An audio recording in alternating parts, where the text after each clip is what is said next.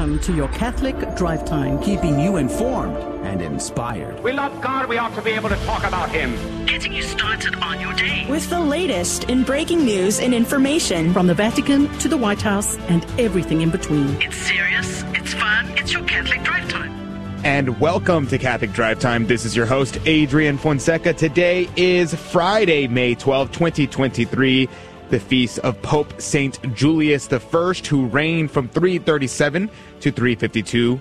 And he is honored for his courageous defense of the Catholic faith against the Arian heresy. And during his papacy, he faced challenges from Eusebius, who continued to promote Arianism and harbored hostility against St. Athanasius, the Bishop of Alexandria. When Eusebius opposed St. Athanasius, he returned to his see. They appealed to Pope Julius for resolution. In response, the Pope convened the Council of Sardicia in 343. He warmly welcomed St. Athanasius to Rome and reaffirming his support for the Alexandrian bishop, his teachings, and his position. The council addressed critical matters concerning the Catholic faith and the objection raised by the Arian followers of Eusebius and the complaints lodged against St. Athanasius. Pope Julius I, together with the Council Fathers, deposed and excommunicated 8 prominent Arians, removing them from their episcopal offices and cutting them off from the faithful. In recognition of Pope Julius's steadfastness and leadership, the bishop of the council sent him a remarkable letter titled Quod Semper Credimus. In this letter, they expressed their belief that the Pope, despite his physical absence, was present with them in spirit and shared their convictions. They acknowledge the importance of reporting to the head of the church, the see of the apostolic Peter, to safeguard the flock against schismatic wolves and heretical adversaries. Pope St. Julius I's unwavering commitment to upholding Catholic doctrine and defending the church from heresy serves as a shining example of his sanctity and fidelity.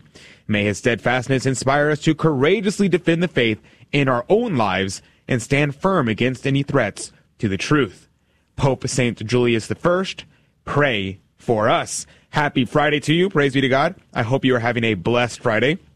Hope everything is going very well so far and that it's off to a good start. And I wonder what you're up to this weekend. On my docket, I have a full weekend packed to the brim. Today, I am going to be going to my last class of the semester on the history of modern errors, a very interesting class, philosophy class with Dr. Theodore Rebard. After that, we have the Houston Coalition for Life has their gala today, and tomorrow, me and some friends are going to go to the shooting range afterwards, and my brother, actually. We're going to the shooting range afterwards. My friend is graduating from University of Houston Clear Lake, I believe. I think that's right. Don't quote me on that. And then I have another graduation party to go to. Sunday is going to be another busy day. So all sorts of things going on all weekend long. So I'm curious about what you're up to. So if you can join us in the after show, hop on to our social media streams. I'd love to interact with you directly. But good morning to you, Tito Edwards. Good morning, Adrian. What a wonderful day it is today. A little hectic for myself this morning, but wow, it's Friday. We made it through the week, and what a coincidence! I'll be seeing you tonight at the benefit dinner, so that'll be fun. Absolutely. What else you got going on this weekend? Anything interesting? Yes, we're going to be going and celebrating a feast day tomorrow, the Our Lady of Fatima at Holy Rosary. And Sunday, I think we're meeting up with friends for lunch, but attending Mass early in the morning. There you go. There you go. The Feast of Our Lady of Fatima. You're right. Yeah. Wow, I completely forgot about that. That's a great thing to keep in mind today as well. The Feast of Our Lady of Fatima, May 13th. Praise be to God. Let's keep that in mind over this weekend as well. All right, at 15 past the hour, we're going to be playing a little package created by Wyatt Goldsby, who is our executive director here in Houston. He did a package on the Shroud of Turin exhibit in Houston, so we're going to be talking about that for a brief moment there. Plus, major migrant crisis. Very interesting the way the people in Chicago are responding to it. You're thinking, what does Chicago have to do with the border? That's pretty far away. We'll talk about that at 15 past the hour. At 30 past the hour, Pope Francis canonizes schismatics. How does that work? We'll talk about that at 30 past the hour. And in the next hour, we're going to be talking Divine Simplicity with Dave Palmer out of our Dallas office with Back to the Father. So you're going to want to tune in for that. So much going on today, and it's going to be a great time. I'm very excited.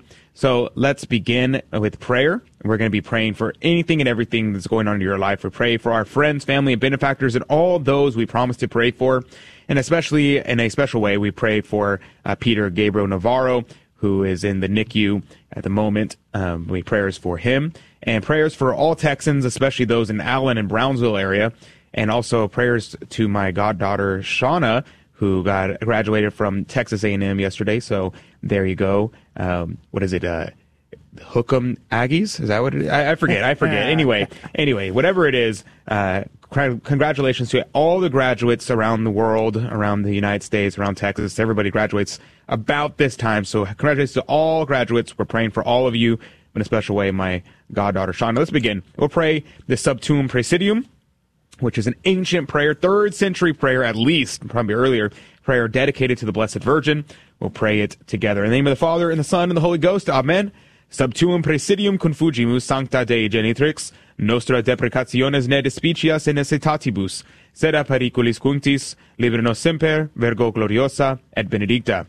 We fly to thy protection, O Holy Mother of God.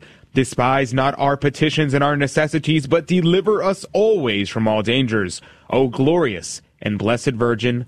Amen. In the name of the Father, and the Son, and the Holy Ghost. Amen. And now your headline news with Tito Edwards. Thank you, Adrian. Today is May 12th in the year of our Lord 2023 on this Friday, and these are your headlines. LifeSide is reporting Planned Parenthood and other pro-abortion organizations are helping to bankroll a multi-million-dollar ballot initiative campaign aimed at enshrining the right to abortion up to fetal viability, about 24 weeks gestation into the Florida state constitution. Catholic News Agency is reporting that the first UK baby that has been born after being conceived via a 3-parent embryo modification technique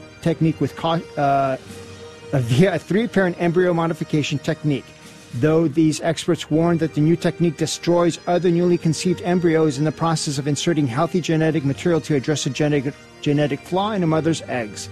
The Oxford-based Catholic Bioethics Research Center offers caution and strong criticism, challenging the technique on other grounds, including the fracturing of biological parenthood and the potential for serious unintended consequences. Catholic News Agency and Vatican News are reporting Pope Francis added Coptic Orthodox martyrs to the liturgical book of saints. Pope Francis expressed that desire for greater Christian unity on Thursday during an audience in the Vatican with Coptic Orthodox Pope Tawadros II. In his address, Pope Francis said 21 Coptic Orthodox martyrs would be inserted into the Roman martyrology as a sign of the spiritual communion that unites our two churches. And finally, LifeSide is reporting a Nashville news agency is suing the Biden FBI for refusing to release transgender Nashville shooters manifesto. A news agency has sued the Biden administration's Federal Bureau of Investigation for failing to grant a request to obtain the manifesto of the gender-confused shooter who killed 6 people in Nashville earlier this year. Those are your headlines this morning. God bless you all. The Gospel of the day comes from John chapter 15, verses 12 through 17. This is my commandment, that you should love one another as I have loved you. This is the greatest love a man can show, that he should lay down his life for his friends. And you, if you do all that I command you, are my friends. I do not speak of you any more as my servants. A servant is one who does not understand what his master is about. Whereas I have made known to you all that my Father has told me, and so I have called you my friends. It was not you that chose me, it was I that chose you. The task I have appointed you is to go out and bear fruit, fruit which will endure, so that every request you make of the Father in my name may be granted you. These are the directions I give you, that you should love one another. The Gospel of the Lord. Praise to you, Lord Jesus Christ. The Gospel of the day, the commentary from Cornelius Lapide, is so great and so long, though, that we, as always, will not be able to cover it all. In fact, we're only going to be able to cover one verse. So make sure you look up Cornelius a Lapides's great commentary in the Gospels. Pull up this gospel and read it in full. It's definitely worth the time and effort because it is a great commentary. We're only going to be able to talk about verse 13. That is, this is the greatest love a man can show, that he should lay down his life for his friends. Now, this is the commandment here. And Cornelius a Lapides's commentary here, he says, greater love hath no man. Christ here sets forth the manner and terminus or extremity of his love, wherewith he loves us, and of that wherewith he wills that he should love one another, as though he said, I have supremely loved you. Therefore I require the same of you, and you have a right to ask it, that ye should supremely love one another. For the highest and supreme love is that in which a man not only gives his substance, but his life, that is, freely offers and lays it down for his friends. This I do for you, I will presently lay down my life for you. Do you therefore in like manner give your lives for your friends and neighbors in such a manner, that ye do not refuse, but welcome all labors, perils, persecutions, and every kind of torment and death for their salvation? Now notice what he says here. For their salvation. What does it profit a man to lay down their life for somebody if it's not for their salvation? That's the most important part of it. Do you therefore in like manner give your lives for your friends and neighbors, in such a manner that ye do not refuse, but welcome all labors, perils, persecutions, and every kind of torment and death for their salvation. This is very important. He goes on, he says, you may say it is greater charity if anyone lay down his life for his enemies than that he lay down his life for his friends. Some reply to this by saying that the meaning is, there cannot be among men a greater love than to die for a friend. But mine is a greater love for you, because I die for my enemies. To say for enemies was unnecessary, for it is it never done among men, whereas the friendship of Palladius and Orestes is being willing to die for one another is the theme of everyone's praise as something exceedingly rare. And this is St. Paul's argument in Romans 5, for scarcely for a just man doth anyone die, but perchance someone would dare to die for a good man. But God commands his love to us. This is very important because here he's referencing the fact that we, as are God's enemies by our sins. By our sins, we are God's enemies, but yet our Lord says that we are his friends. He has made us his friends despite that we have set ourselves in opposition to him. A wonderful and beautiful thing. He goes on and says the comparison here is not between friends and enemies, but between the acts of friendship. Thus, among all the acts and offices of friendship, none is greater than this, that anyone should lay down his life for his friends. This I am about to do for you, who are my friends, if ye keep my commandments. And most fully, friends are here called not those who love, but those who are loved, such as may even be enemies. It means greater love there cannot be than his who dies for his friends, i.e. for those whom he loves and accounts his friends, even though they in fact may not be his friends, but in fact his enemies.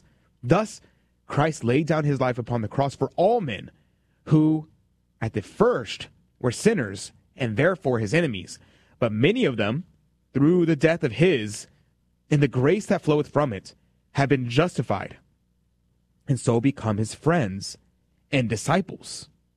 The apostles and apostolic men, that means you and I, if we want to be apostolic men, following Christ, have done the same. And all Christians whatsoever ought to do the like, namely, when the salvation of a neighbor's soul is in peril, to expose their lives to rescue it, even though the neighbor be an enemy. Ye are my friends, if ye do as I command. This sentence refers to what precedes. Thus I lay down my life for you as my friends. Do you in return render love for love, loving me as my friends who have loved you? And this ye will do if you keep my commandments, amongst which the chief, and embracing all the rest, is that ye love one another. And what does it mean to love one another? Is to will the good for them. What is the good for them? salvation, salvation, salvation. That's the biggest good. We'll be right back with the Shroud of Turin right after this. Hey, Donnie, what does the Catechism say that the purpose of life is? To know, love, and serve God, to be happy in the next. That's right, so we can be happy with Him in the next life. As parents, we're the primary educators of our Catholic faith to our children, and if you don't know your Catholic faith as well as you should, that's okay. Just tune in daily to the Guadalupe Radio Network by logging online to grnonline.com. The Guadalupe Radio Network. Listen, learn, love, and pass it on. Hello, this is Steve Gleason with your 1-minute tool for Catholic evangelism. Here's the question for your non-Catholic friend. Who are the 10 most well-known preachers in America? Well, here's your 3 best friendship tools for Catholic evangelism. Here's the list. Copeland, Osteen, Benny Hinn, Joyce Myers, T.D. Jakes, Stephen Furtick, Andy Stanley, Robert Jeffers, Rick Warren, Alistair Begg, John MacArthur. Well, secondly, all these pastors say the same thing on Sunday morning, which is turn with me in your Bible. Well, then how's the harmony regarding, say, eternal security? Disagreement. Present-day ministry of the Holy Spirit? Disagreement. Relationship of baptism to salvation? Disagreement. Church government? Disagreement. Life beginning at conception until natural death? Disagreement. And eschatology? Disagreement. So what's going on here? Well, if you are someone who says, all I need is the Word of God, brother, because the Bible is going to give me everything I need to live out the Jesus life, okay, hope you've already ditched your favorite blogger, your favorite preacher, your favorite podcaster, and most of all, your religious Google searches. Well, speaking of Google searches, I do request one last Google search for you. Magisterium. And welcome back to Catholic Drive Time. This is your host, Adrian Fonseca. It's so good to be on with you today. Praise be to God. You know, there's a lot of interesting stories in the news today, but one that caught my eye, actually, in fact, our CEO, what is Toya's official title? I just know her as the big boss. President? Here. No. That's Sammy Rodriguez. But she's not the CEO. That would be Lynn, so she would be COO? Is that right? I don't even know. Chief Operating Officer. I think that's right. But Toya actually sent me an article that our Sunday Visitor put out last night. Yesterday, she sent me this text with our Sunday Visitor put out an article on the Shroud of Turin exhibit, which we talked about a couple of weeks ago. What was it? 3 weeks ago? Yeah. 3 weeks ago, we were talking about the Shroud of Turin exhibit, and then the next week we talked about it after we were able to go and visit it. But coincidentally, Wyatt Goldsby, our executive director here in the Houston office, had put together a package because he went through and interviewed some of the people at the exhibit itself. And he put together a package there, and I wanted to play that for y'all. And it's a good timing considering this article came out 15 hours ago. So excellent timing, Wyatt. So if you go ahead and play that for us, Tito. You got it. For more than 600 years, the Shroud of Turin has captivated believers and skeptics alike. The 14-foot linen cloth in Turin, Italy, bears the faint image of a crucified man, frontal and dorsal. To millions of Catholics, it's more than just a historical item. It's the Holy Shroud, the same one 2,000 years ago that was used to wrap Christ after his crucifixion, and the same one upon which Christ's image is imprinted. It's almost like God's giving me a little freebie for my weak faith to say, hey, here I am. Father Jared Lohr is a member of the Legionaries of Christ, an order of priests and seminarians focused on being missionaries in today's world. Father Jared delved deeper into the Shroud's history while he was studying theology in Rome and giving tours for the Vatican museums. He says talking about the Holy Shroud garnered the attention of tourists of all ages and backgrounds. You'd have kids who would say, I always thought the faith was my grandma's thing, and I could never ask questions. Or you'd have someone say, I always thought I just had to take hits for the faith. I didn't know it was something that was real and tangible and that is defendable, like defended by this image. Father Jared notes the Church does not require Catholics to believe the Shroud of Turin is the burial cloth of Christ, but millions do. It's why he helped to arrange for a full-size replica to be sent to the National Museum of Funeral History, located in Houston. Partnering with him was Nora Creech, who has been working since 2018 to bring a certified copy of the Shroud to the U.S. from the Archdiocese of Turin in Italy. She also helped in establishing a permanent exhibit at the museum so that visitors can learn more about what they call the most famous burial of all time. We're hoping that they will leave here asking a lot of questions about what is the Shroud, who is the man of the Shroud, and what does that mean to me.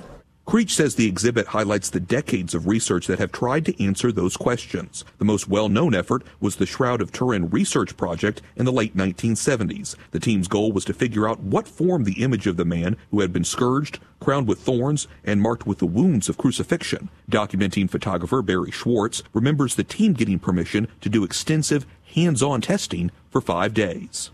One of the things I said was, well, give us 5 or 10 minutes, we'll find the paint, we'll come home.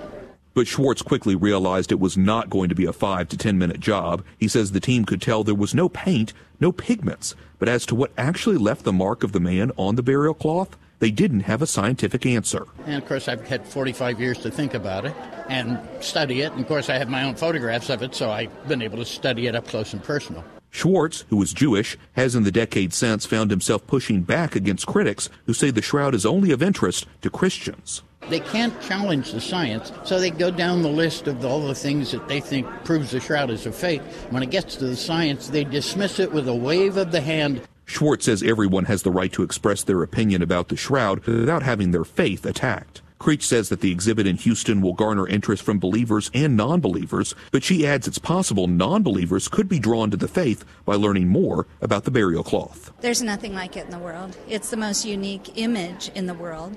I believe it was left for us for such a time as this, that there are new revelations due to technology where we can learn about the passion of Jesus that we're only starting to learn, and who knows what other mysteries could be revealed in the shroud in the future. She hopes highlighting the many unanswered questions will lead to more shroud research efforts in the decades to come. This is Wyatt Goolsby reporting. Thank you very much, Wyatt Goolsby, for covering that for us, our executive director here out of Houston. And that's it's a great thing. We talked about this extensively twice, and a lot of things could be said more about the Shroud of Turin. So if you're in the Houston area, I highly recommend checking out the Shroud of Turin exhibit, because there's nothing like it in the United States. It's the only one that has a authentic replica. So make sure you check that out if you can. And if you're outside of Houston, well, maybe make a trip out here sometime and come see it. It's absolutely a great time. So go ahead and do that if you get the chance. But on to other news. The major migrant crisis is coming up, and everyone's talking about it. There's a lot to be said about it. But, we talked about the fact that the population just can't handle this kind of crisis. And I thought this story kind of exhibited this in a very real and a very tangible way. Now, here reported by the Daily Wire, Chicago residents informed the city plans to take in 250 migrants. Watch how they react. Residents of Chicago's South Shore community were not thrilled when they had learned that the city planned to take in some 250 illegal immigrants, a number that they said was fluid and could increase over time. During a public meeting addressing the situation, residents raised questions regarding the crime and the safety, and asked why the city had not bothered to consult the people who lived in the community before making plans to bring more people in. The meeting began with the Chicago Chief Engagement Officer, Nubia William, who tried to impress upon the residents that they were trying to help mitigate a humanitarian crisis. But the crowd began to shout her down before she could even finish her first sentence. What's important is that we really establish that this is a humanitarian crisis, she began, but people shouting in the crowd interrupted her. When the time came for public comments on the issue, the residents and city leaders who chose to speak made it clear that they did not approve of the city's plan. While this crisis may constitute an emergency for the city of Chicago, it does not constitute an emergency for the South Shore community, 8th Ward Alderwoman Michelle Harris said, prompting cheers and applause from the crowd. City leaders attempted to explain that the plan included converting an old high school building into a respite center for illegal immigrants, but the residents were not receptive to any of the officials' explanations. When it comes to the total number of people in South Shore at any given point in time, it is fluid, one official said. We start with 250, 500. The crowd erupted in response, and then a resident stepped up to the microphone. How could you do that without consulting us, she asked. Another added, I am concerned with safety in the area. Chicago has been a self-proclaimed sanctuary city where city officials are not permitted to enforce federal immigration laws. since former Mayor Harold Washington first issued an executive order to that effect in 1985.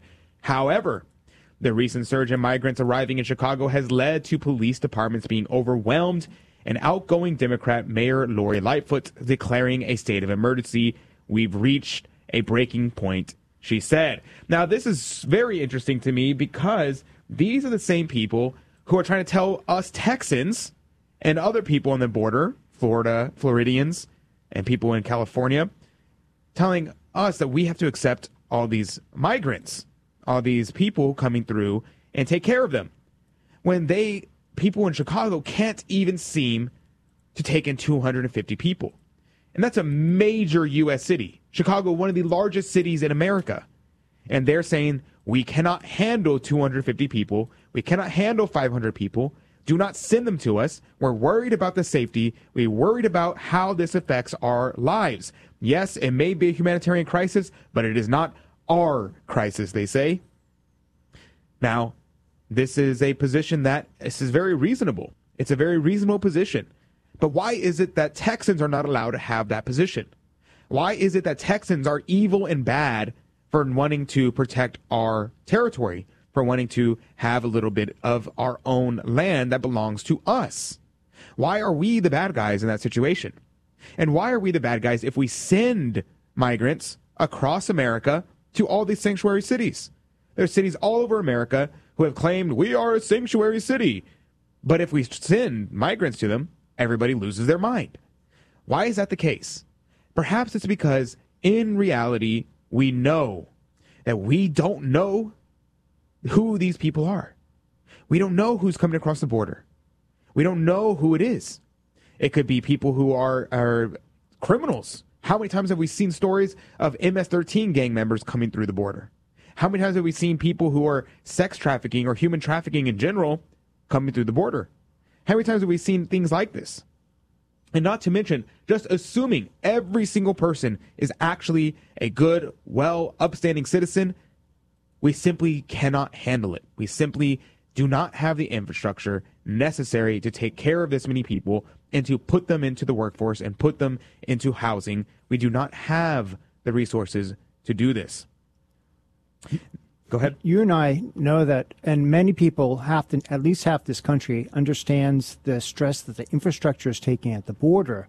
Unfortunately, the other half, and when I say the other half, I actually mean those in office, the Democrats, the left-leaning Republicans, always wanting to push open borders, ignoring the issues that we bring up about the stress on the infrastructure. And so they live in a bubble thinking that we're just making noise to block their agenda. But once Governor Abbott started sending these migrants to New York City or Chicago, immediately, within days, not even the end of the week, Eric Adams of New York and Lightfoot of Chicago started complaining.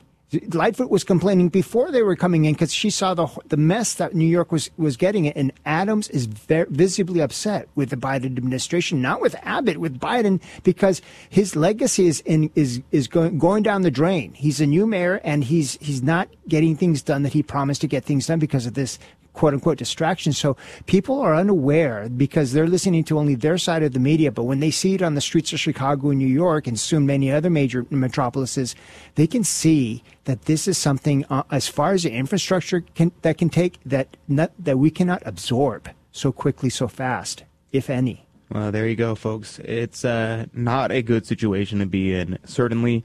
And it's not charitable to the people coming over. It's not charitable to the people who live here. It's not charitable to the country itself. Countries have to have borders.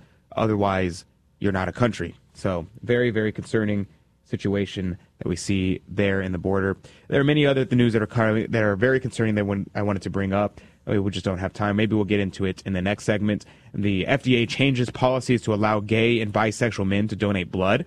That's very concerning. And people are like, oh, why is that concerning? Because HIV, AIDS, all these different things typically is in the blood of people in the LGBT community. That's why they get tested for STDs so often, because they often have all these different STDs. So maybe we'll get into that story. Also, Tito had mentioned in the news break earlier, UK's first 3-parent baby born using DNA replacement technology. I would love to talk about that if we get a chance. But coming up, A incredibly concerning story. Pope Francis adds 21 Coptic Orthodox quote-unquote martyrs to Catholic list of saints. Can schismatics be saints? We'll talk about that after the break, so you're going to want to stay tuned. Much more at Catholic Drive Time right after this. Hello, this is Steve Gleason with your 1-minute tool for Catholic evangelism. Here's the question for your non-Catholic friend. I would imagine your pastor preaches from the text which says, "We preach Jesus Christ crucified." So then, where's the crucifix in your church? Well, here's your 3 best friendship tools for Catholic evangelism. Number 1, history. Under the dread of persecution and death, the crucifix was displayed at Mass, but with great caution due to the threats of the Roman emperors and the pagan haters of Christianity. Traveling up through time, Pope Pius V in 1570 made it mandatory to display a crucifix in every church. Secondly, the Bible. 1 Corinthians 1 says, "But we preach Christ crucified, a stumbling block." You see, there was never any embarrassment of his corpse. In fact, 2 men of great renown, Nicodemus and Joseph of Arimathea, boldly handled the dead body of Jesus. And thirdly, my comeback. You see, at times the early church held Mass in the catacombs to honor the shed blood of the brave martyrs. Sad to say, many contemporary churches don't even have a cross in their church, let alone a crucifix. Also, could a crucifix on your neck cause others to think you are Catholic? St. Peter, it must have been horrible when you heard that rooster crow. Catholic radio gives us something all day, every day, to fill our lives with our faith. We are completely inundated by the world constantly. Every time you go out shopping, the music that's playing, the visuals that you see, TV, everything. We need Catholicism filling our minds. The Guadalupe Radio Network, radio for your soul. Welcome back to the Catholic Drive Time Show. Today is Friday, May 12th, 2023, in the year of our Lord. And these are your headlines for this morning. LifeSide is reporting Illinois passes a bill to defund libraries that keep sexually explicit books away from children. While much of the country cracks down on grooming material, Illinois is moving in the opposite direction with a new law that will penalize schools for not allowing children unfettered access to such material. Any library or library system that fails to adopt the new Bill of Rights or adopt an equivalent policy against the removal of materials will be ineligible for state grants under the bill, which has cleared both chambers of the Illinois legislature and is expected to be signed into law by the Democrat government. Achi Prensa is reporting men from more than 40 countries joined together May 6 for the Worldwide Men's Rosary, praying on their knees before the Virgin Mary so that men would once again be valued in society and for the conversion of the entire world. The Men's Rosary was also held in various cities in Colombia, Peru, Venezuela, Chile, Puerto Rico, Guatemala, El Salvador, Panama, Ecuador, Paraguay, Cuba, Brazil, Honduras, Ukraine, Italy, Croatia, Australia, Indonesia, a Muslim-majority country, and the Philippines, the country with the most Catholics in Asia, as well as others. Catholic News Agency is reporting Pope Francis welcomes a program to spiritually adopt a struggling teen. Pope Francis has given his blessing to a program started in Poland to spiritually adopt struggling teenagers and pray for them by name. Krzysztof Goraryska and his wife Aneta spent more than 2 hours with Pope Francis at his Vatican residence on May 4th. During the visit, they were able to introduce their new online initiative, Pray4Teens.org. The 4 is a number. And finally, the Daily Wire is reporting a DeSantis lawsuit against the Biden admin halts disastrous policy as border set to be overrun. A lawsuit by Florida Governor Ron DeSantis' administration on Thursday against the Biden administration has stopped Biden's Department of Homeland Security from being able to release illegal aliens into the U.S. if officials at the border are unable to deal with large influxes of people due to the overcapacity. I am Tito Edwards, and these are today's headlines through a Catholic lens. Thank you, Tito, for keeping us up to date.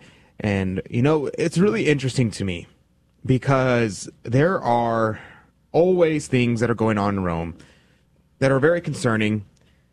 And I don't know, it's kind of like I don't want to play the game of trying to rank the absolute worst things happening in the Vatican, because there are always bad things happening in the Vatican. There's always bad things going on.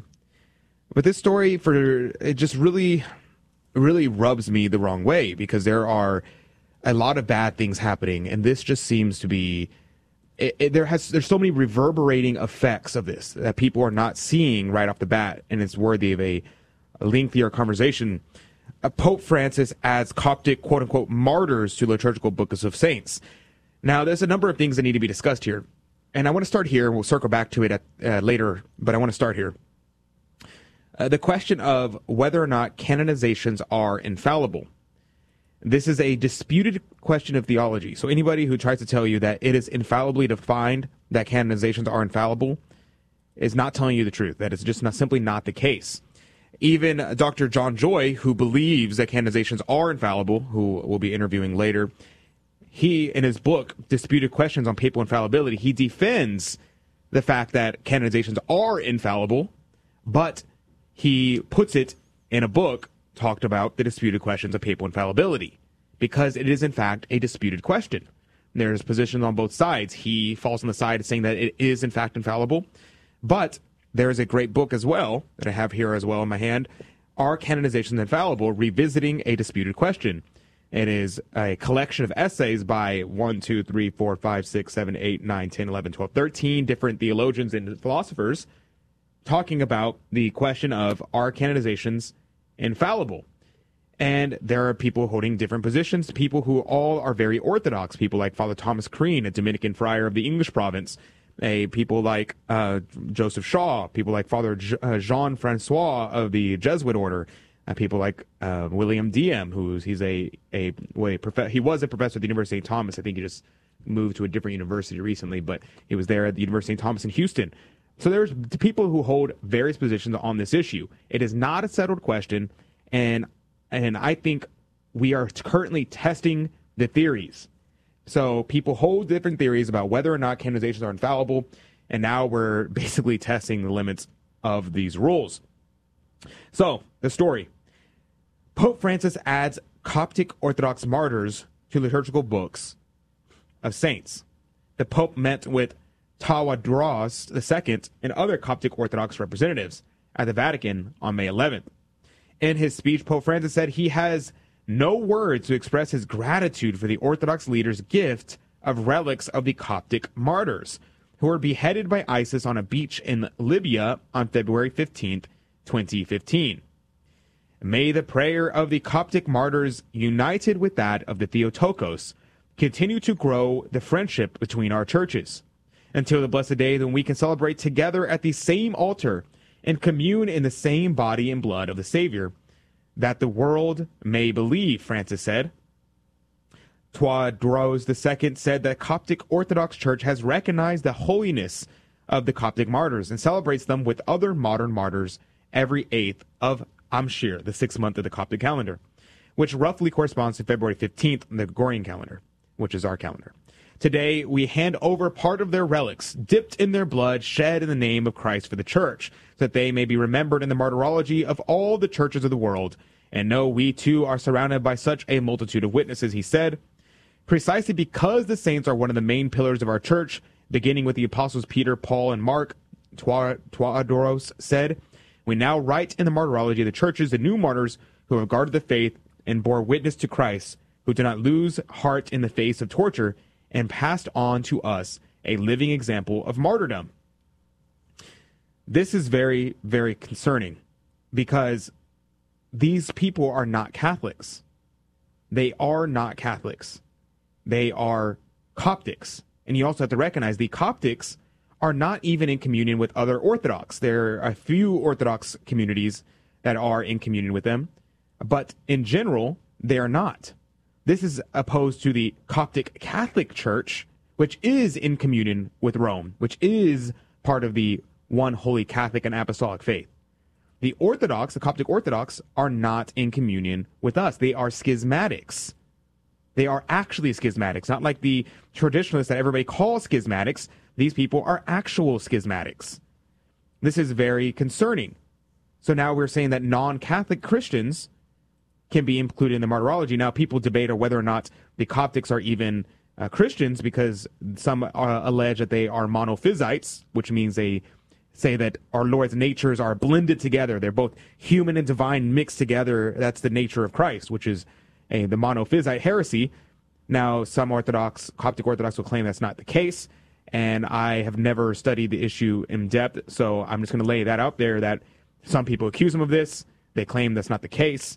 but that is, in fact, something that is a real accusation against the Coptic Orthodox Church. Now, the reason why this is concerning is because what does this mean? What does this mean for canonizations? What does this mean for the status of non-Catholics? What does this mean for the truth of the church if somebody can say, oh, you know what? Extra ecclesia nulla salus, the dogma of the church has been taught for 2,000 years. There's no salvation outside the church. Yeah, we don't believe that anymore. No, not true anymore. We deny that even. How can that be? How can that be that Pope Francis can come out and canonize non-Catholics and declare them martyrs? This goes against everything the church has ever taught. Now, Pope Francis has previously said things like this in the past, and he's done similar things to this in the past. For instance, according to Asia News, reporting out of Rome, said, many fellow Christians, this is them quoting Pope Francis, many fellow Christians today suffer persecution in the name of Jesus. When their blood is shed, even if they belong to a different confession, together they become witnesses of faith, martyrs, united in the bond of baptismal grace. How can that be the case when the Council of Florence says the exact opposite? The Council of Florence in 1438 to 1445 declared, quote, the most holy Roman Church firmly believes, professes, and proclaims. That sounds like an infallible statement to me.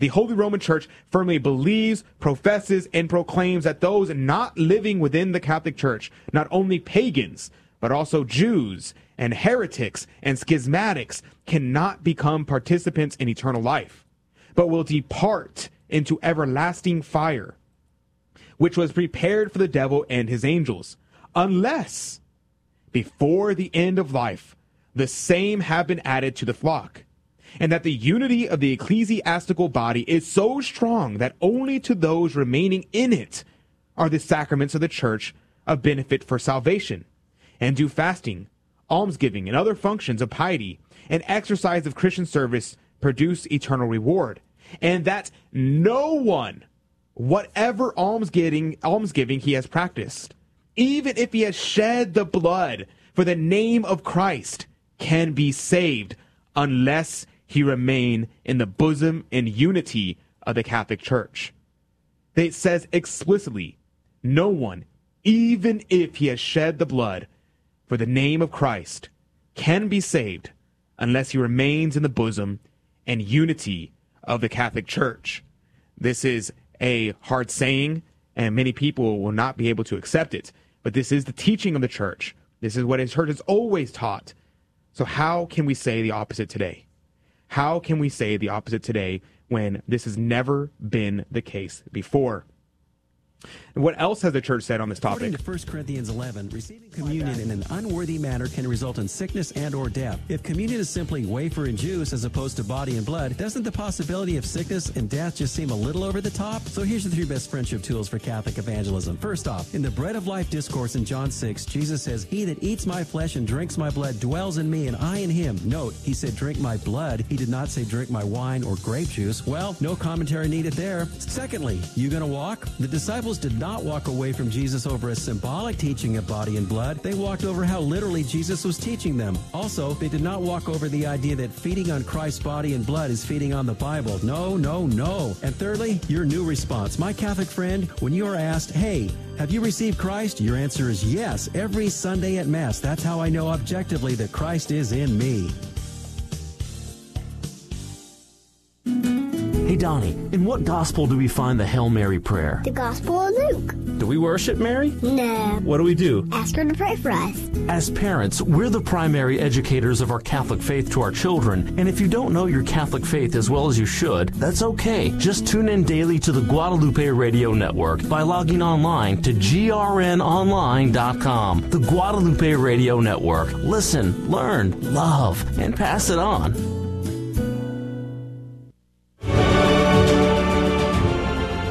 And welcome back to Catholic Drive Time. This is your host, Adrian Fonseca. Before we went to break, we were talking about the situation with the Coptics. And this is a very concerning story. Very, very concerning. Now, the church has always taught that you have to be in the Catholic Church to be saved. Always has taught this. It doesn't say the church, generally speaking, or any church, any Christian. It says Catholic Church. And this is expressed no better than with St. Augustine. St. Augustine, one of the doctors of the church, says, no man can find salvation except in the Catholic Church. Outside the Catholic Church, he can have everything except salvation. One can have honor. One can have the sacraments. One can sing Alleluia. One can answer Amen. One can have faith in the name of the Father and of the Son and of the Holy Ghost and preach it too. But never can one find salvation except in the Catholic Church. Saint Fulgentius in 533 said, most firmly hold and never doubt that not only pagans, but also all Jews, all heretics, and all schismatics who finish this life outside of the Catholic Church will go into the eternal fire prepared for the devil and his angels. Pope Pelagius II said, those who are not willing to be at agreement in the Church of God cannot remain with God. Although given over to flames and fires, they burn or thrown to wild beasts. They lay down their lives.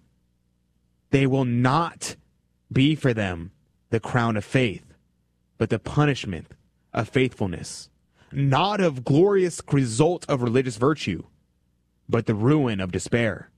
Such a one can be slain, he cannot be crowned.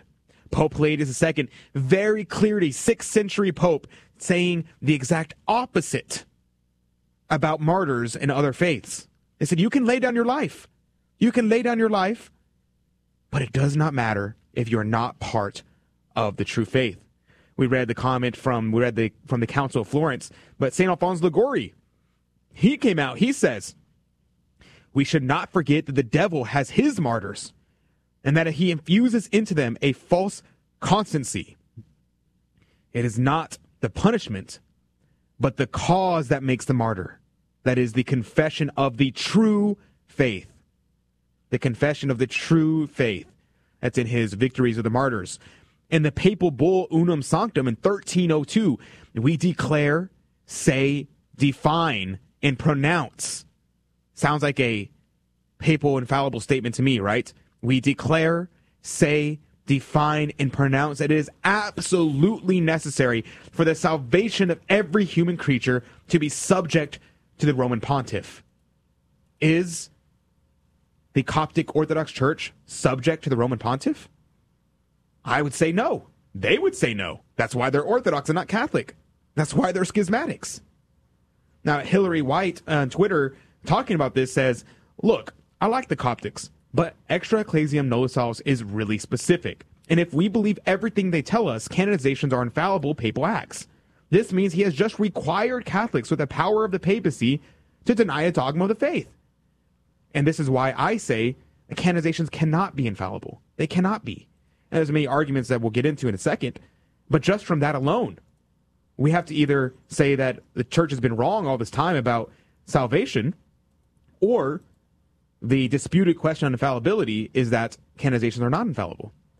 Now, Father Martin, he came out, he said, not Father James Martin, a different Father Martin. Father Martin Navarro says, the reason these Eastern and Oriental churches have to renounce their juridical autonomy to be united to the Vicar of Christ is that it is essential for their salvation. So now that Pope Francis has declared that it's not absolutely necessary to be united juridically under the Bishop of Rome to be saved, what motive do these Eastern and Oriental churches have to renounce their juridical autonomy to be governed by Rome? Now, what is Father Martin referring to?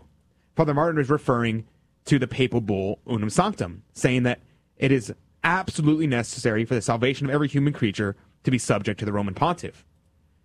Now, if Pope Francis simply has said that you can be a saint and not be subject to the Roman Pontiff, then also what does this mean for everyone who accuses the people like the SSPX Or what about even sedevacantists, people who don't believe that there is a pope?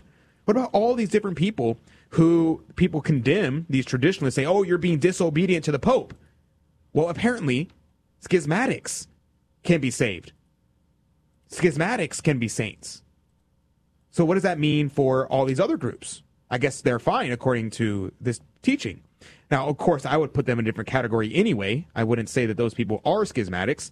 I would say that there is a fine distinction there, a very good distinction that needs to be made there. But this is very concerning.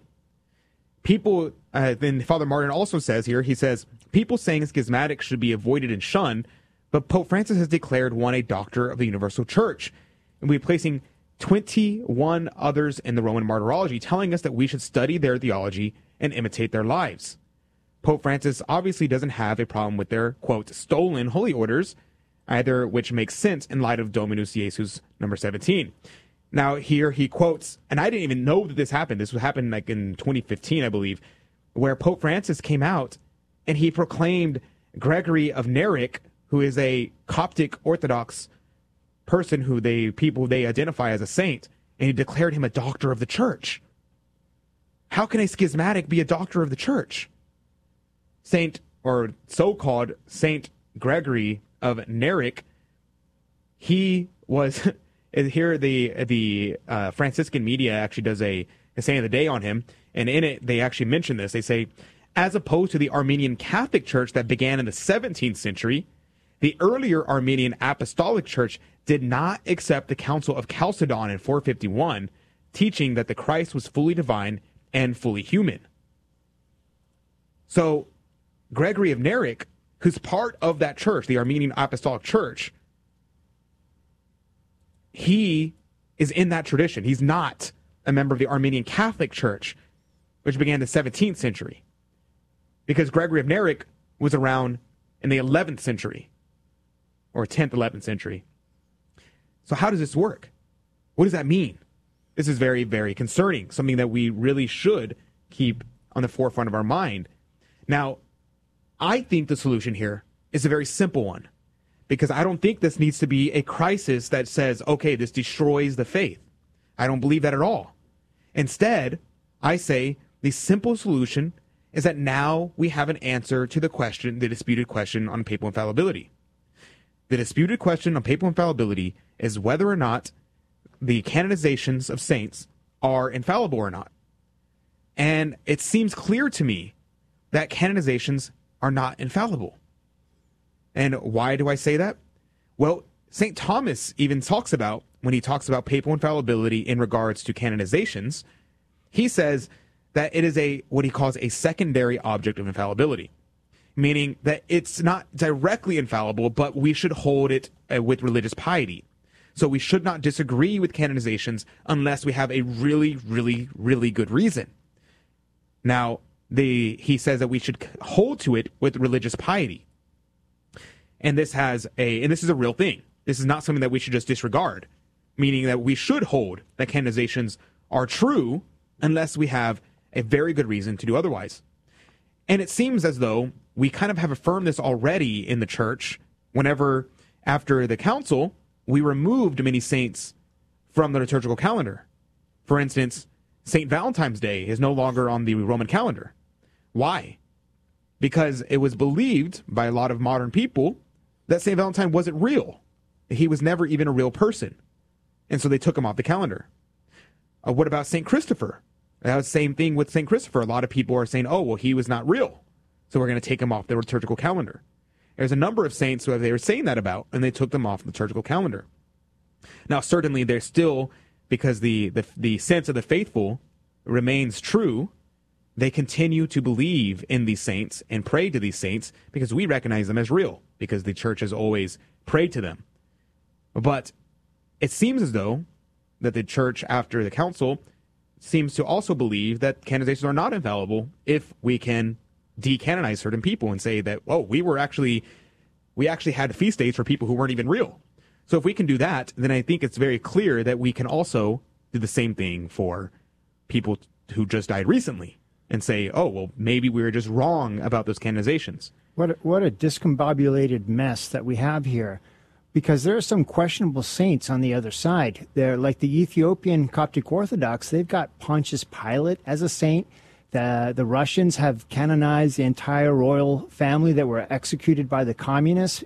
That and the Greeks also have canonized Constantine, the emperor, who converted on his deathbed, but did so many awful acts prior to his death. So I don't know what's going to be happening, but it just looks like a Pandora's box has been opened. And if we have a willy-nilly pope in the future, we're going to have an awful lot of funky, questionable saints out there, and it's going to be more confusion for the faithful. Yes. So here is I wanted to read this to you.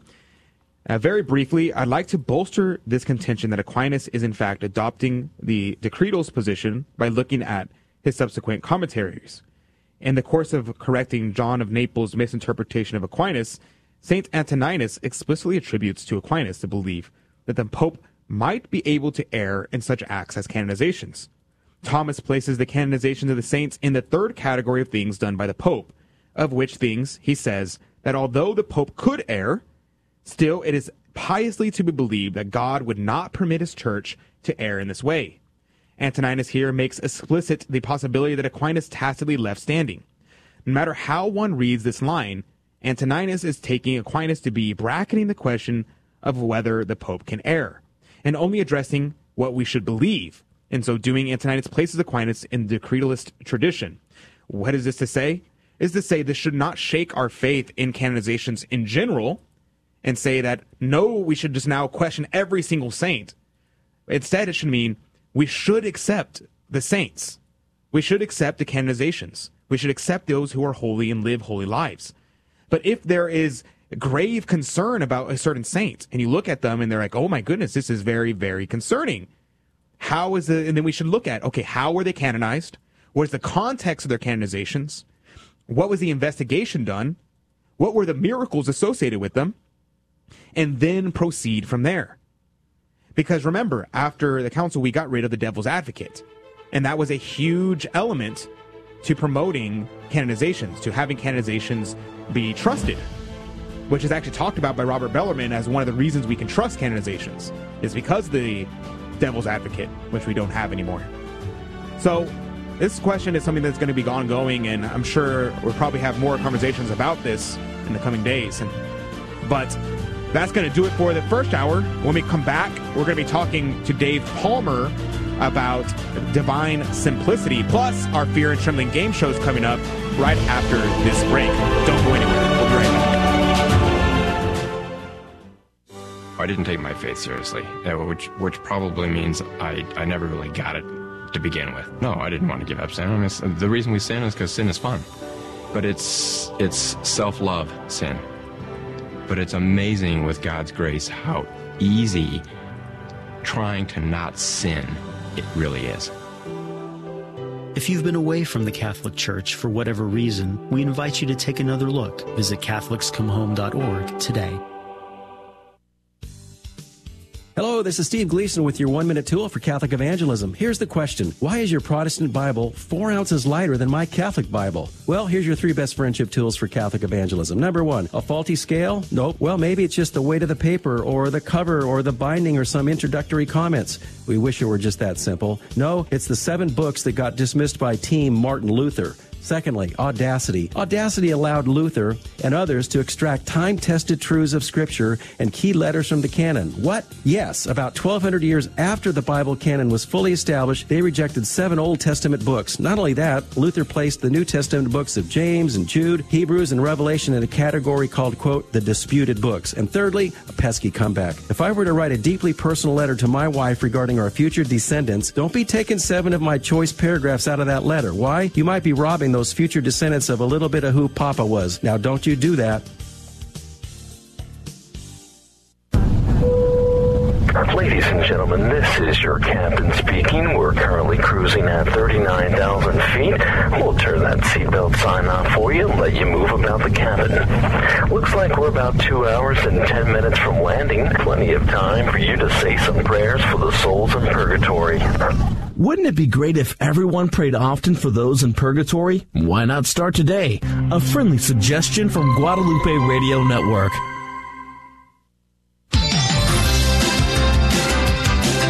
Faith, hope, charity. This is the Guadalupe Radio Network. Radio for your soul. Hi, my name is Catherine and Valerie and Sarah, and we attend St. Maximilian Kolbe Catholic Community. And you're listening to KSHJ Houston, 1430 AM. Radio for your soul. And welcome back to the Catholic Drive Time Show. This is your host, Adrian Fonseca. It's so good to be on with you today. Praise be to God. I'm so glad to be here with you today.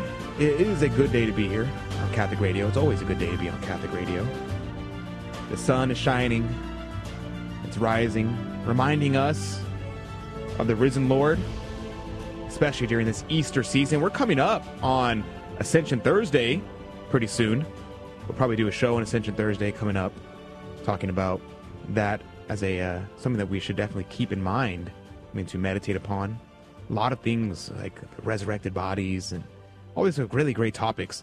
Maybe I can convince Dave Palmer to do a show on the Ascension next Thursday. But joining us right now is Dave Palmer from Back to the Father. Good morning to you, Dave. Dave, can you hear me?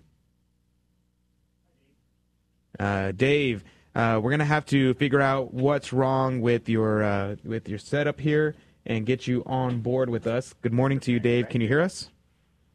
Yeah, I can. Can you hear me? Yeah, there you go. I can hear you now. Good morning to you, Dave. Tell me about before we go, can I convince you that we do a show on the Ascension next Friday for Back to the Father? Well, I think so. Yeah, we've been going kind of sequentially through the Summa, but you can always make exceptions. You got to be flexible. So yeah, sure, let's do that. Yeah, there you go. See, there you go. My goal in life is to manipulate Dave into talking about the topics I'm interested in. You have that kind of power, Adrian. Well, Dave, the very interesting topics on the docket, though, for today, the divine simplicity, plus William of Ockham. Where do you want to begin with that topic? Well, let's talk about simplicity first, because, I always say when I teach the attributes of God, the very first attribute that Thomas explains to try to describe God is his simplicity. And I always say it's ironic because it's, to me, the most complicated one to explain. God is simple, but it's because of our limited ability to grasp a God, because of the limitations of us and not the limitations of God, it's hard for us to kind of figure it out. And, and God should be a little complicated for us because he is so much above us. And so his, simplicity means things like he doesn't have a body. He's not a composite. He's not matter and form. He can't be acted upon. He has no potentiality. He's pure act. Okay, those are easy enough. But then it gets into things like his essence and his existence are the same. Okay, and that's when you start losing people, because it's so bizarre to think that Thomas says God is existence. All right, and so you just have to kind of go and pray about that and try to wait, he is existence. What does that mean? And his things like his intellect and his will and his nature and his essence are all the same for God. It's only from our perspective that we have to kind of divide them up. But yeah, and again, this is the simplicity. So see how complicated simplicity is? I'm confused, Dave. You're trying to tell me that it's divine simplicity. Isn't it supposed to be simple, Dave?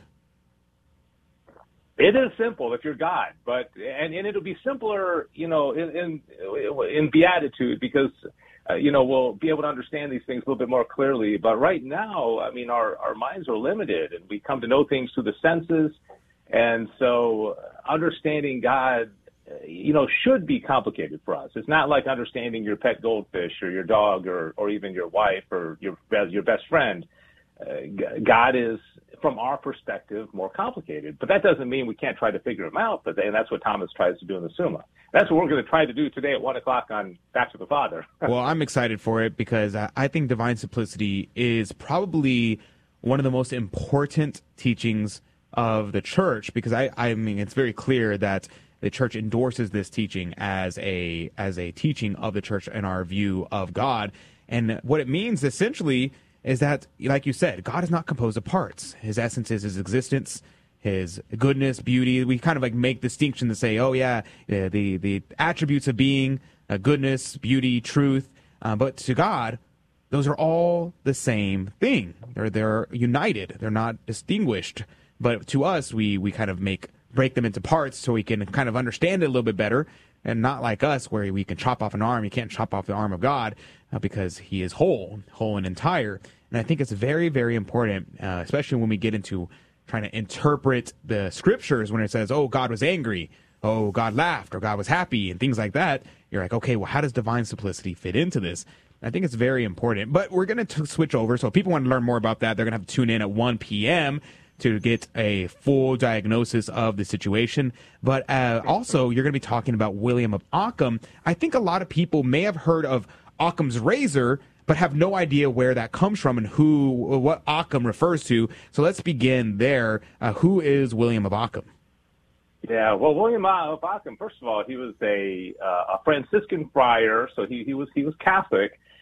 And he lived in the period right after Aquinas. He was born in 1287. He died in 1347. And this was the time of the Avignon papacy. He actually ended up getting excommunicated. But Occam's razor is one of those things that sounds so simple. The complicated definition is entities are not to be multiplied beyond necessity.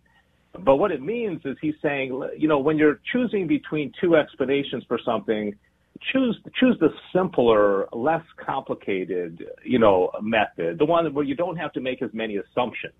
And I think most people would say, wow, that sounds really good. But what happened is when he starts looking at Aquinas and the Aristotle tradition and scholasticism, he starts throwing stuff out because of simplicity and, I don't really believe in forms. I don't believe there's anything real in things.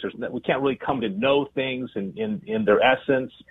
And this is one of those things, Adrian, that sounds like, it just sounds like philosophers up in the ivory tower talking about nonsense. But this, I'm convinced, because I've watched so many talks on this, that many of the problems that we have today can be traced back to Occam and what's called nominalism.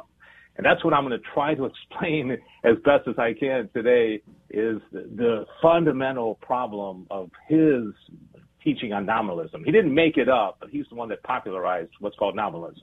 Yeah, no, I think that's very important. And people may get confused, like, oh, nominalism, what on earth do you mean by nominalism? Well, like Dave said, it can get complicated, but the simple way to understand it, I think, is you think nomen, which is like nomen, which means name. So that you name something. And so nominalism is the idea that you give something existence or a meaning by you naming it. So it's kind of what the Alice in Wonderland, and they talk about there in Alice in Wonderland, they say is who is to be master over the words? That's the only question. And this is basically, in my view, how you can understand nominalism and say, oh yeah, they just want to assign meaning to words, and they can make those words mean whatever they want them to mean, which is exactly what we see with this kind of relativism in the world today. Do you think that's a fair assessment, Dave?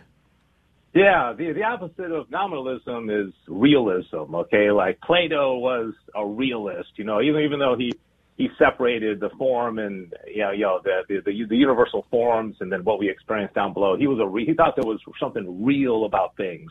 Aristotle was a realist. Aquinas was a realist, where we can look at something like a frog or a bird or a cloud or, you name it, a tree, and there's something real in that. And there's something, and it also has to do with nature, is that there's a nature. There's something that particular thing can achieve perfection. And so, yeah, you're absolutely right. If you just assign, it becomes our role to assign names to things rather than saying, I want to discover what's real about this thing in order to better understand its creator. Because what's real about these things exists first in God. And so if I'm taking control of these things and just putting names on them, well, then you're limiting God's involvement in the created world. And you're like, oh, I think I got this all figured out. It's taking control over what we don't have control over. Okay, does that make sense? Yes, that makes a lot of sense. I think it's going to be a great conversation, especially if we dive deep into that conversation, because these kind of things can seem to get a little bit in the weeds.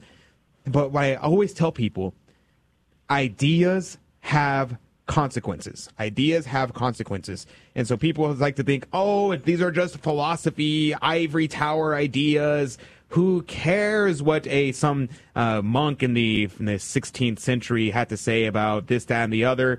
It does not matter, but they do matter. These things matter because it starts to get imbibed in the culture. It gets imbibed in the minds. It's taught at the universities. And who's attending those universities? People like priests, people who become teachers. And what do? They start teaching it to other people. And so it trickles down to the culture. And you may hold to nominalist ideas, and you're like, I never took a class on nominalism my entire life. But you don't need to, because you have imbibed the ideas from the culture and from the people around you, and it just has become part of your disposition, unbeknownst to yourself. So, Dave, what do you think about that? Do you think these ideas are important, or are we just having a fun time playing philosopher? I think you probably know my answer to that. I think you're absolutely right. And, put it this way. One of the big fans of William of Ockham was Martin Luther. The people like David Hume, was greatly influenced. Immanuel Kant was greatly influenced. And again, these are names that a lot of people maybe have heard of, but you're absolutely right. One idea spawns another idea, which spawns another idea. And I think the challenge, and something that I'm going to try to do at 1 o'clock today, is explain these things in such a way that it makes sense to the average person. I think that's often the problem, is that the consequences are here in the culture, where people think that they can just kind of create themselves. They can make themselves whatever they want to be. I mean, that's real. That people can understand that. But like you said so well, the origin of these ideas, you got to go back hundreds and hundreds of years and kind of pick it apart and see where we got. Because if you don't know the source of the problems, it's hard to find a solution. Amen. Amen. That's a great point. To find the source of the problem, the only way to solve a problem is to find the source of the problem first. It's kind of like if you have a leak in your house and you just keep on mopping the floor and you're like, man, I don't know why we keep having this problem, but all you ever do is mop the floor. Well, you're never going to actually solve the problem until you figure out where that leak is coming from and patch that leak. The same thing is true of our philosophies, right? The same thing is true of our philosophies. If we are mopping up the mess of our philosophies and saying, why is it that people think men can become women and women become men? I don't get it. I don't understand it. And you keep trying to correct people on that, but you don't go to the root of the problem, then you will never be able to actually stomp out these errors. So last question, Dave, tell me about Back to the Father. How can people connect? Where can people get the information and watch and interact with you and ask questions? Because we love questions in the Back to the Father. Tell me about that. Yeah, the show Back to the Father refers to the fact that, the goal in our life is to return to God. We want to experience the beatific vision, and that's what Aquinas wrote the Summa about. And so we return back to the Father. It airs not on the radio, but it's on all of the social media platforms of Guadalupe Radio and Twitter and YouTube and Facebook. And we have an email list. And if anybody wants to just be sent an email on Friday, probably in the next few hours, just saying, hey, click on this link and you can watch the show at 1 o'clock Central Time today. You can email us to get on the email list. And the email is backtothefather@grnonline.com. So backtothefather@grnonline.com. And always good to talk to you guys. Thanks for the opportunity, Adrian. Amen, amen. God bless you, Dave. Look forward to hearing it today. And have a great and blessed rest of your weekend as well. Thanks, Adrian. You too. And that's going to do it for this segment with Dave Palmer. And I'm excited to have twisted his arm into talking about the Ascension next week. So there we go. That's a win in my book, I say. So what St. Thomas had to say about the Ascension next Friday on Back to the Father. Let's rock it. But we're going to go into our game show, Fear and Trembling, where you can win prizes. The way to win, well, you got to call in 877-757-9424, 877-757-9424. Be the first caller, and you could win the prize. 877-757-9424. We always take the first caller, so if you call now, you will be our contestant. 877-757-9424. We'll be right back with Fear and Trembling right after this. Ladies and gentlemen, this is your captain speaking. We're currently cruising at 39,000 feet. We'll turn that seatbelt sign off for you and let you move about the cabin. Looks like we're about 2 hours and 10 minutes from landing. Plenty of time for you to pray for vocations to the priesthood. Wouldn't it be great if everyone prayed daily for priestly vocations? Why not start today? A friendly suggestion from Guadalupe Radio Network.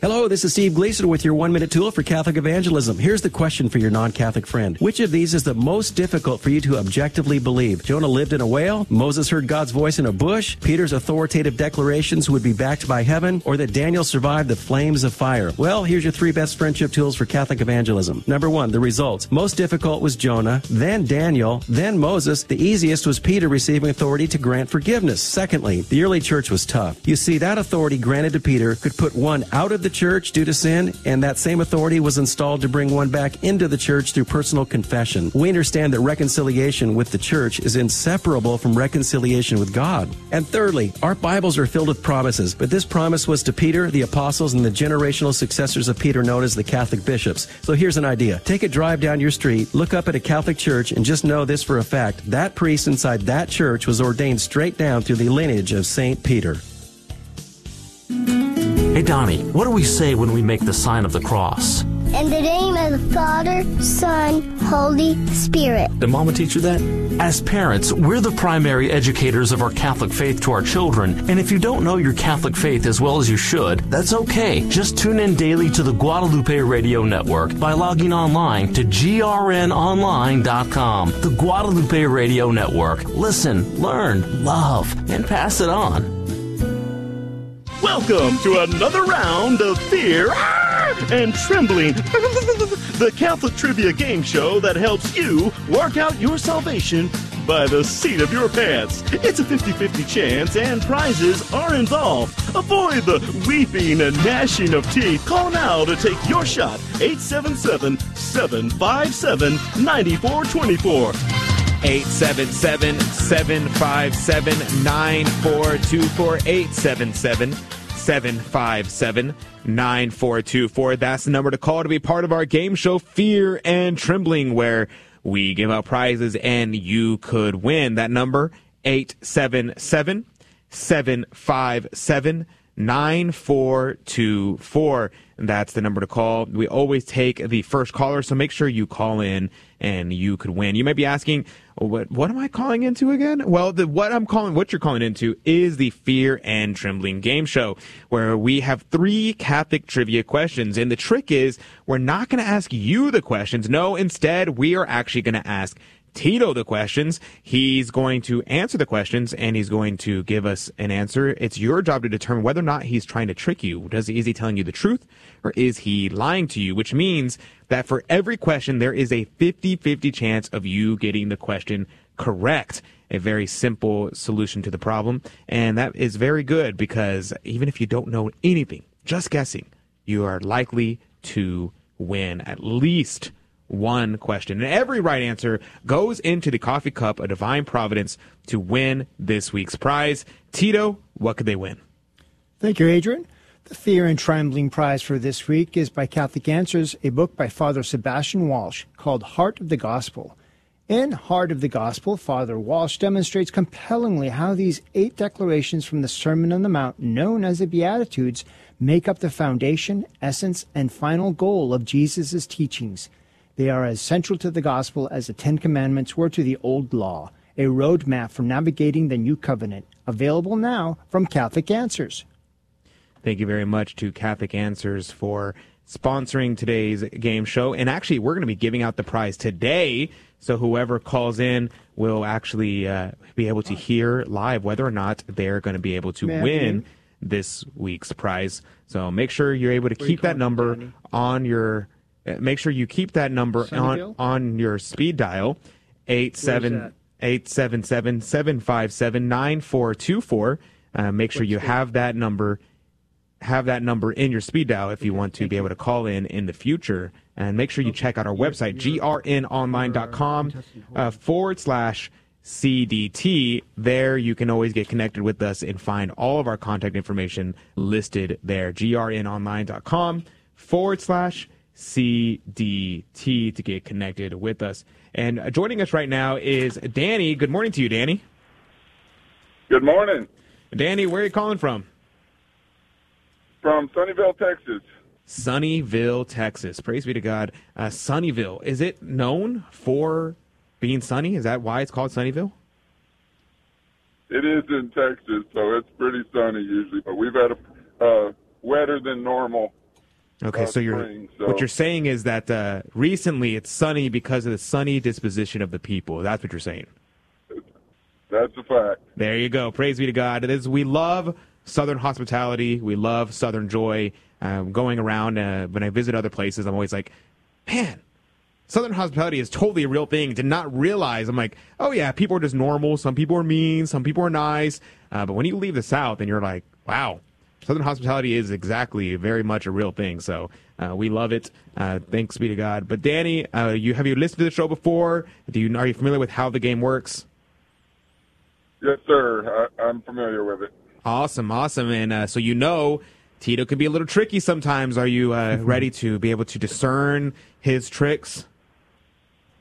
I'm not sure, but I'll ask the Holy Spirit for some guidance. Amen. That's the way to do it. Put your trust in the Lord, not in princes. So let's jump into it. Are you ready to play the game? I'm ready. Let's do it. Tito, question number 1. All right.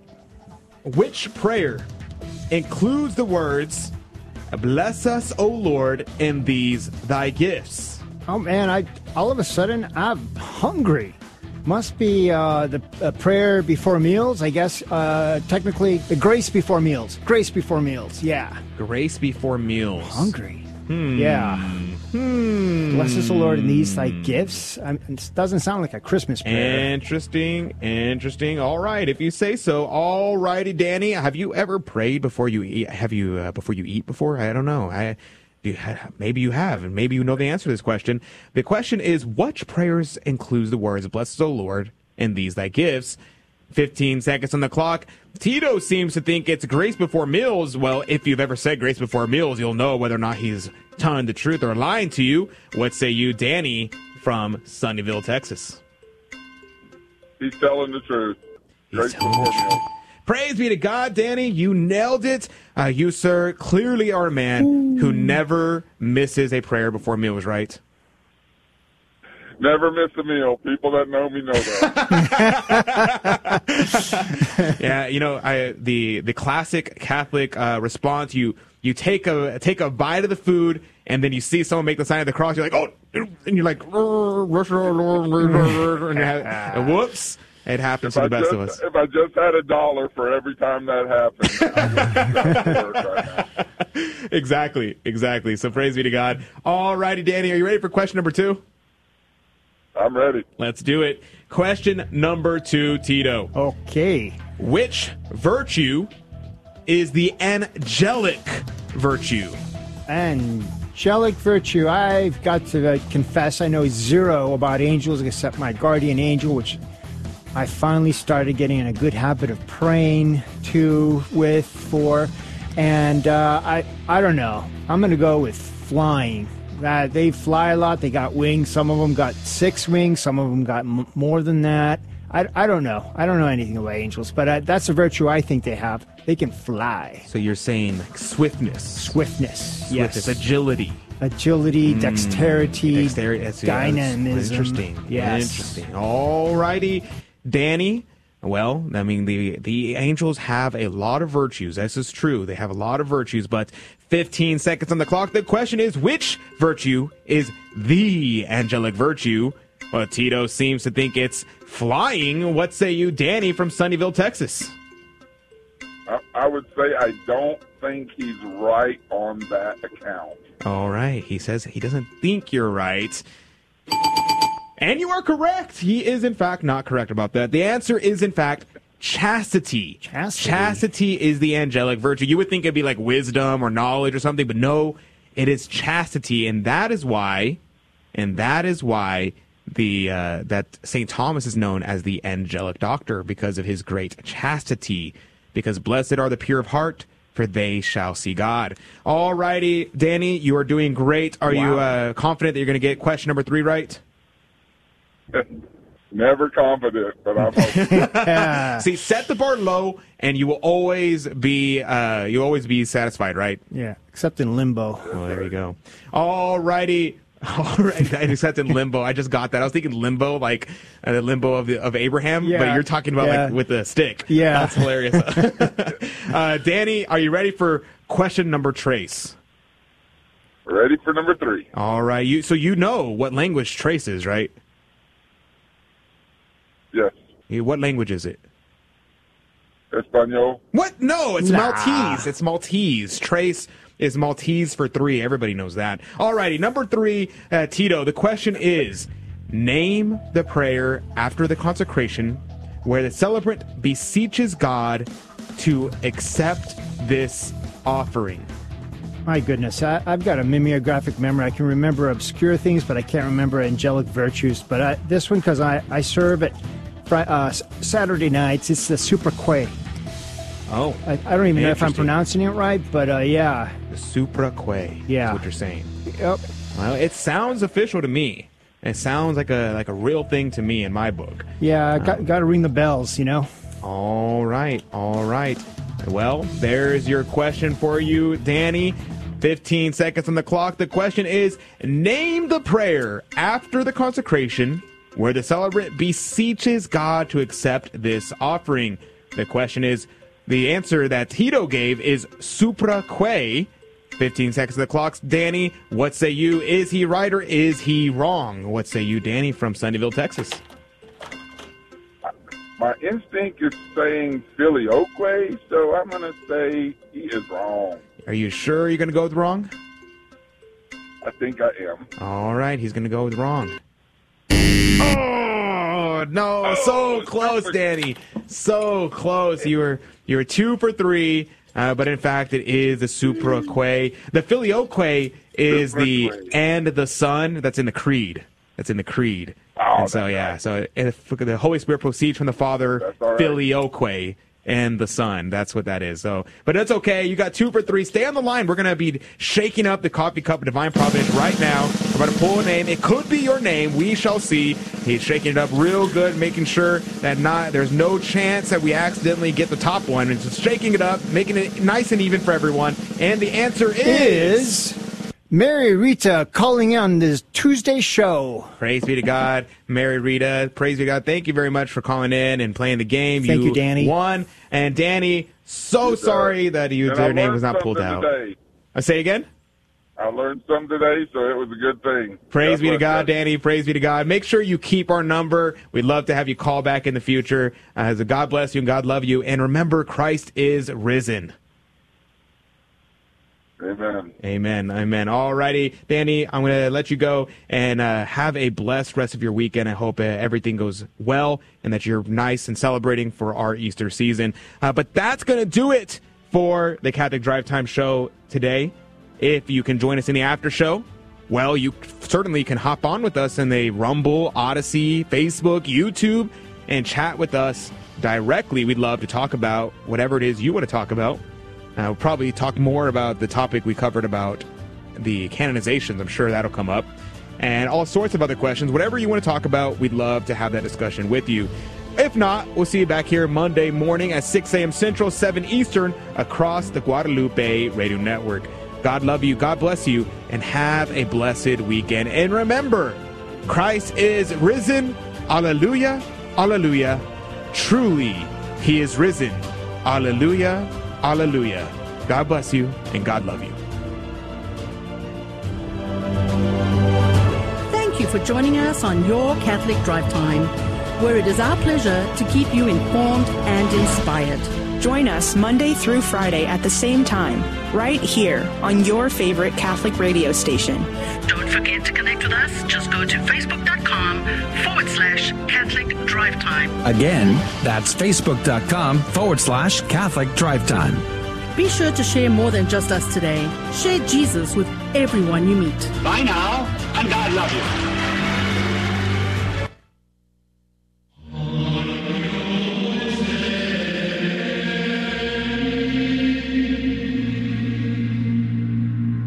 The Guadalupe Radio Network now brings you the Holy Sacrifice of the Mass from the chapel at Our Lady of Corpus Christi in Corpus Christi, Texas. At Our Lady of Corpus Christi Chapel, home of the SOLT community. For more information, please visit solt.net. Today we celebrate the memorial of St. Pancras. This Mass is offered for the intentions of our online viewers and for those listening to us through Guadalupe Radio Media. This is the one who was not deserted by God on the day of struggle, and now wears a crown of victory for faithfulness to the Lord's commands. Alleluia. This is the one who was not deserted by God on the day of struggle, and now wears a crown of victory for faithfulness to the Lord's commands. Alleluia. Glory to the Father, and to the Son, and to the Holy Spirit, as it was in the beginning, is now, and will be forever. Amen. In the name of the Father, and of the Son, and of the Holy Spirit, the Lord be with you. Today we celebrate the memorial of St. Pancras, who lived in the late 200s and early 300s. It is said that he grew up in what is now Western Turkey. He became an orphan when he was 8, was cared for by his uncle, who moved them both to Rome. It was there that they both came to faith in Christ. When Pancras was 14, the Emperor Diocletian began his persecution, and soon they were hauled before the ruler, who demanded that they offer incense to the false Roman gods. When St. Pancras refused, the ruler was impressed by his courage and determination for one so young. He offered him power and riches if he would give in, but he would not. And he gave his life as a martyr on this day in perhaps the year 304. 300 years later, when St. Augustine of Canterbury went as a missionary to England, the first chapel he built, he dedicated to St. Pancras. And a medieval church in London, named for St. Pancras, gave its name to the district in which it was located, and also the international railway station that now operates there. Brethren, let us acknowledge our sins, and so prepare ourselves to celebrate the sacred mysteries. I confess to Almighty God and to you, my brothers and sisters, that I have greatly sinned in my thoughts and in my words, in what I have done and in what I have failed to do, through my fault, through my most grievous fault. Therefore I ask Blessed Mary, ever Virgin, all the angels and saints, and you, my brothers and sisters, to pray for me to the Lord our God. May Almighty God have mercy on us, forgive us our sins, and bring us to everlasting life. Lord, have mercy. Christ, have mercy. Lord, have mercy.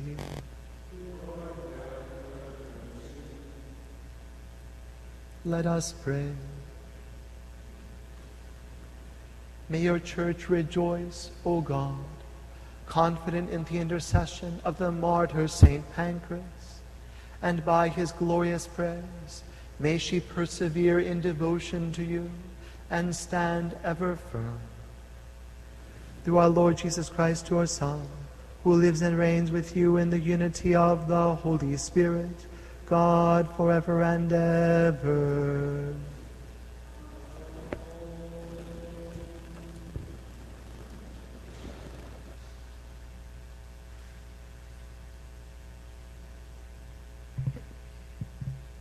A reading from the Acts of the Apostles. The apostles and presbyters, in agreement with the whole church, decided to choose representatives and to send them to Antioch with Paul and Barnabas. The ones chosen were Judas, who was called Barsabbas, and Silas, leaders among the brothers. This is the letter delivered by them. The apostles and the presbyters, your brothers, to the brothers in Antioch, Syria, and Cilicia, of Gentile origin, greetings. Since we have heard that some of our number, who went out without any mandate from us, have upset you with their teachings, and disturbed your peace of mind, we have with one accord decided to choose representatives, and to send them to you, along with our beloved Barnabas and Paul, who have dedicated their lives to the name of our Lord Jesus Christ. So we are sending Judas and Silas, who will also convey this message by word of mouth. It is the decision of the Holy Spirit and of us not to place on you any burden beyond these necessities, namely, to abstain from meat sacrificed to idols, from blood, from meats of strangled animals, and from unlawful marriage. If you keep free of these, you will be doing what is right. Farewell. And so they were sent upon their journey. Upon their arrival in Antioch, they called the assembly together and delivered the letter. When the people read it, they were delighted with the exhortation. The word of the Lord.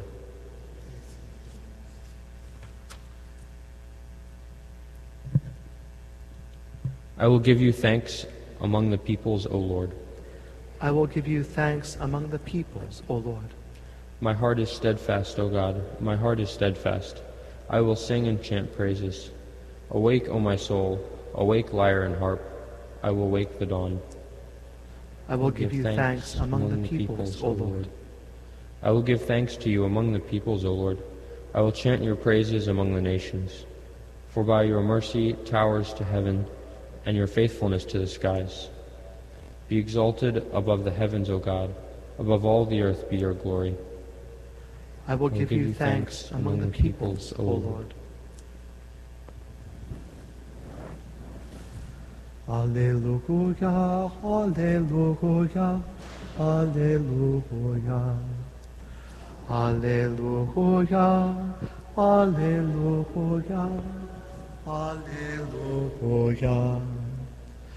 I call you my friend, says the Lord, for I have made known to you all that the Father has told me. Alleluia, alleluia, alleluia. The Lord be with you. A reading from the Holy Gospel according to John. Jesus said to his disciples, "This is my commandment. Love one another as I love you. No one has greater love than this, to lay down one's life for one's friends. You are my friends if you do what I command you. I no longer call you slaves, because a slave does not know what his master is doing. I have called you friends, because I have told you everything I have heard from my Father. It was not you who chose me, but I who chose you and appointed you to go and bear fruit that will remain, so that whatever you ask the Father in my name, he may give you. This I command you, love one another." The Gospel of the Lord.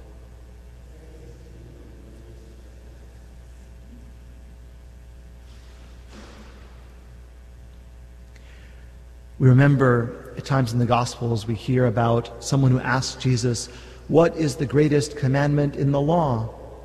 And the Jews traditionally numbered those commandments at 613 of them, so which of them was the greatest? Remember that Jesus said, "You shall love the Lord with all your heart. This is the first and greatest commandment. And the second is like it. You shall love your neighbor as yourself." We might hear that, and some might possibly think, "Oh, whew, wow, of all the commandments he told us to follow, the greatest, he said love. How easy, how warm and fuzzy. This is going to be great. All you need is love." Or whatever sometimes people say, love wins. Wow, how easy. But probably there's others who say, oh boy, love, real love, is hard. And it is. And Jesus helps us to understand this in what we hear from our reading today, our gospel reading, which comes within the Last Supper, as he clarifies, in case we would misunderstand it, what he meant. This is my commandment: love one another as I love you. Not what the pop songs say love is, not what the movie characters say love is. Love one another as I love you. And anyone who knows Jesus should become a little afraid at that point and say, wait, you mean I'm supposed to be as good as you, as strong as you, as free as you, that I need to reach out even to those who have been rejected, that I need to reach out to those who have been condemned, that I need to give of myself, seek them out, even sacrificially, even till it hurts? He says, yes. No one has greater love than this, to lay down one's life for one's friends, and we know he's right about to do it. And he says, love one another that way. Love one another that way. It can be helpful to think of St. Thomas Aquinas' definition of love. To love is to will the good of the other. Let's take that in pieces. The other person. And that's really important. If you say, I love pizza, you're using the word in a very different way. Because in devouring pizza, you're not loving pizza, you're loving yourself by consuming pizza.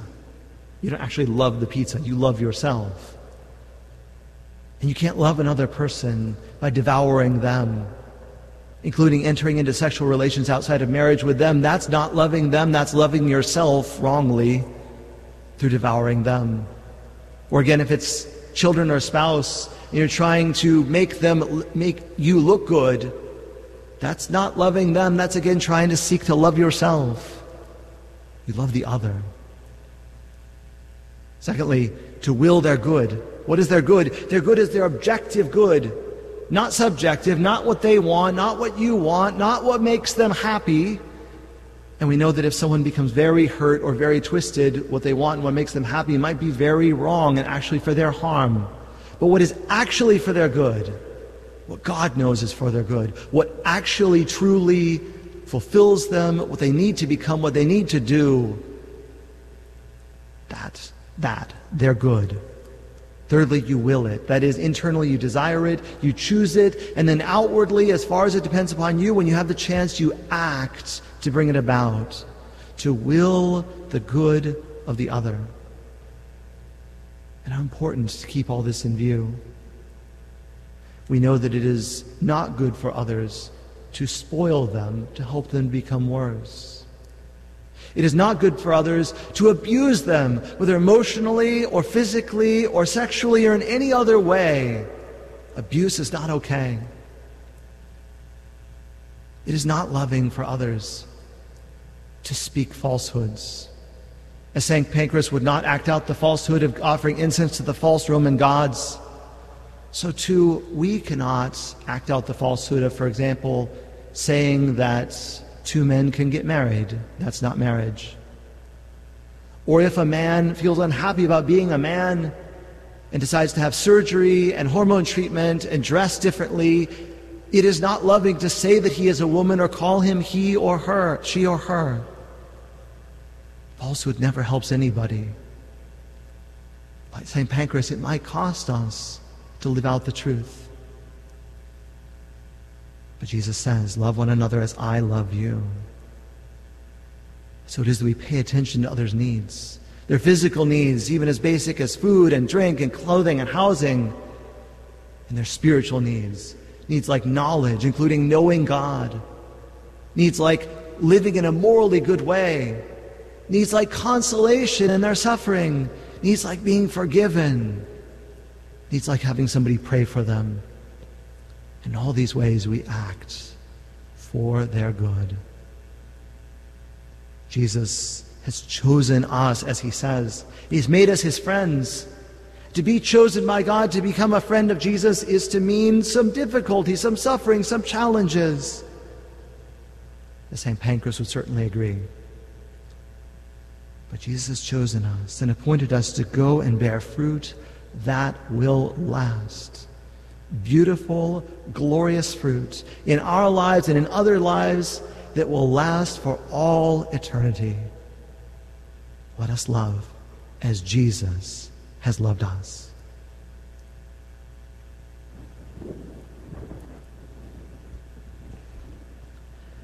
Brothers and sisters, let us pray to God the Father, the source of all life and origin of all good, asking Him to have mercy upon the whole human family. For those who during this Easter season have been or will be incorporated into the Church through baptism, for those who have been more fully grafted into her by confirmation or First Holy Communion, that they may live in accord with the sacraments in which they share, let us pray to the Lord. For those who work in the advancement of science and technology, and for those who hold in their hands the riches or power of the world, that they may place in the service of others their power, progress, and achievements, let us pray to the Lord. For unbelievers and sinners, for those who have lost hope or who doubt their faith, for those who are afraid of loneliness or death, that they may find in the gospel the strength and help they need, let us pray to the Lord. For ourselves and for our relatives and friends, that Christ the Lord, who willed to suffer the martyrdom of the cross to save us, may turn our sorrow and suffering into joy, let us pray to the Lord. Lord Jesus, who after the resurrection manifested yourself to your disciples and so gave them happiness and peace, we ask that you hear our prayer and give us the joy of seeing our petitions answered, who live and reign immortal and glorious forever and ever.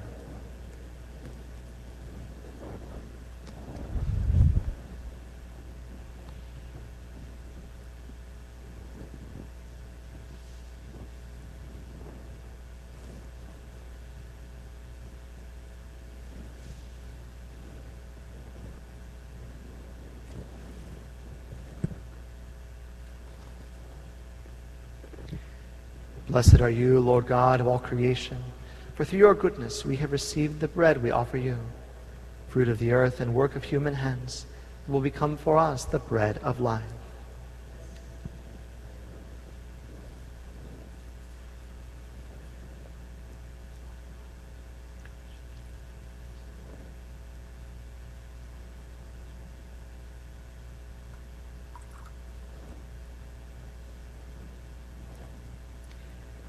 Blessed are you, Lord God of all creation, for through your goodness we have received the wine we offer you, fruit of the vine and work of human hands.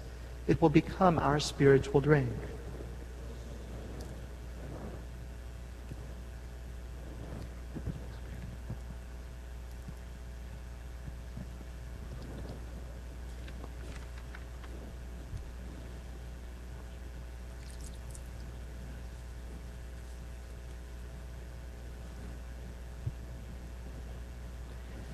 Pray, brethren, that my sacrifice and yours may be acceptable to God, the Almighty Father.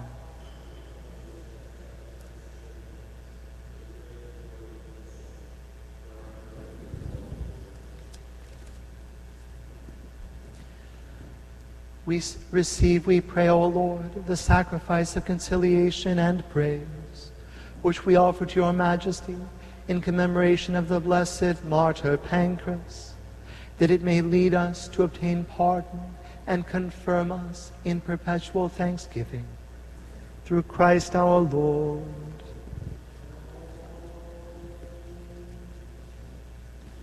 The Lord be with you.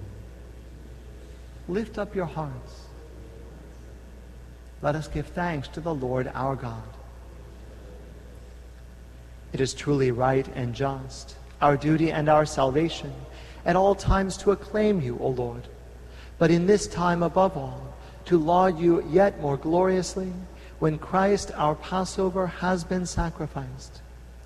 He never ceases to offer himself for us, but defends us and ever pleads our cause before you. He is the sacrificial victim who dies no more, the Lamb once slain who lives forever. Therefore, overcome with paschal joy, every land, every people exults in your praise, and even the heavenly powers with the angelic hosts sing together the unending hymn of your glory as they acclaim.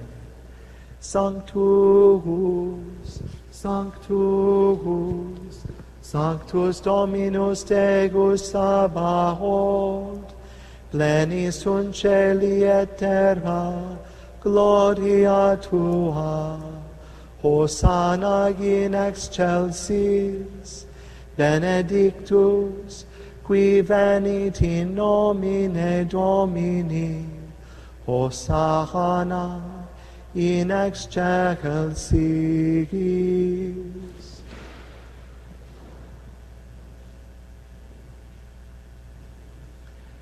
You are indeed holy, O Lord, the fount of all holiness. Make holy, therefore, these gifts, we pray, by sending down your Spirit upon them like the dewfall, so that they may become for us the body and blood of our Lord Jesus Christ. At the time he was betrayed and entered willingly into his passion, he took bread, and giving thanks, broke it, and gave it to his disciples, saying, "Take this, all of you, and eat of it, for this is my body, which will be given up for you."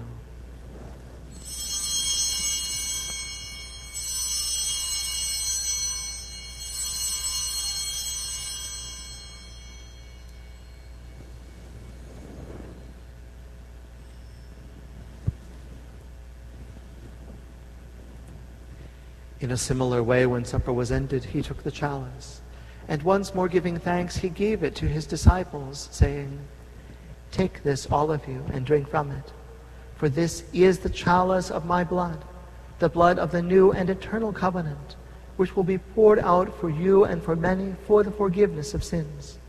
Do this in memory of me."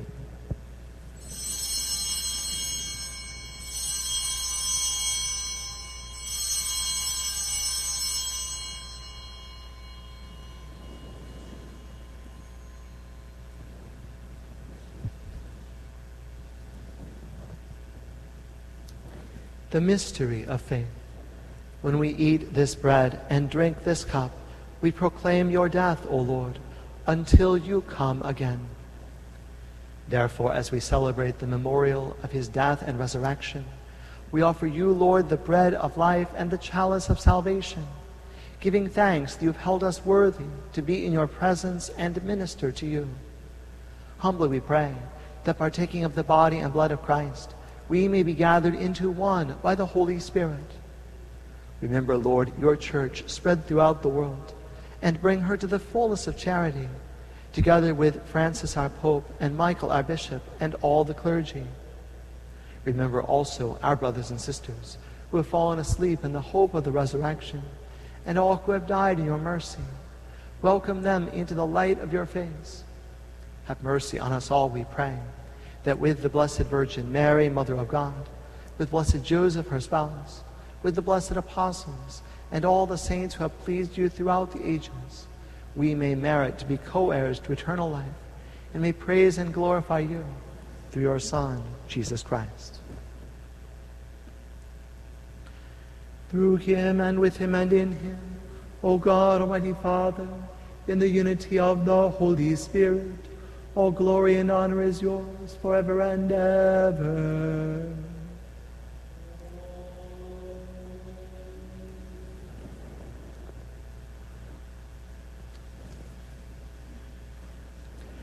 At the Savior's command and formed by divine teaching, we dare to say, Our Father, who art in heaven, hallowed be thy name. Thy kingdom come, thy will be done, on earth as it is in heaven. Give us this day our daily bread, and forgive us our trespasses, as we forgive those who trespass against us. And lead us not into temptation, but deliver us from evil. Deliver us, Lord, we pray, from every evil. Graciously grant peace in our days, that by the help of your mercy we may be always free from sin and safe from all distress, as we await the blessed hope and the coming of our Savior, Jesus Christ.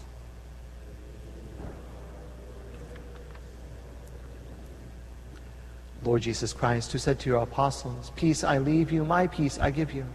Look not on our sins, but on the faith of your church, and graciously grant her peace and unity in accordance with your will, who live and reign forever and ever. The peace of the Lord be with you always. Agnus Dei, qui tollis peccata mundi, miserere nobis. Agnus Dei, qui tollis peccata mundi, miserere nobis. Agnus Dei, qui tollis peccata mundi, dona nobis pacem.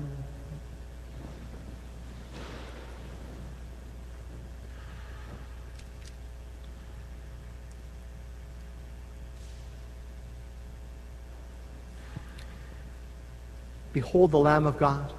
Behold him who takes away the sins of the world. Blessed are those called to the supper of the Lamb.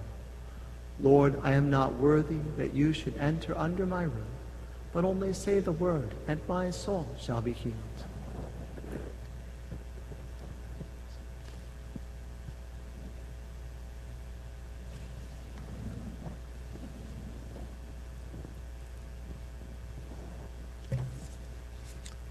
For those who are unable to receive our Lord sacramentally at this time, we invite you to make an act of spiritual communion. My Jesus, I believe that you are present in the most holy sacrament. I love you above all things, and I desire to receive you into my soul. Since I cannot at this moment receive you sacramentally, come at least spiritually into my heart. I embrace you as if you were already there, and unite myself wholly to you. Never permit me to be separated from you. Amen.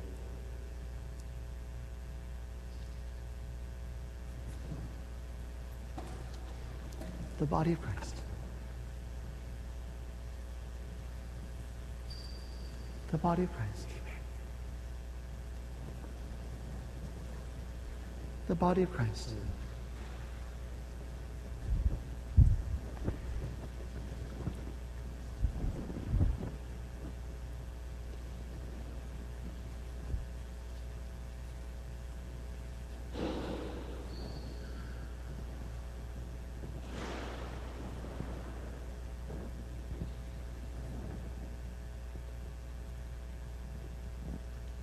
Unless a grain of wheat falls into the ground and dies, it remains just a grain of wheat. But if it dies, it produces much fruit. Alleluia.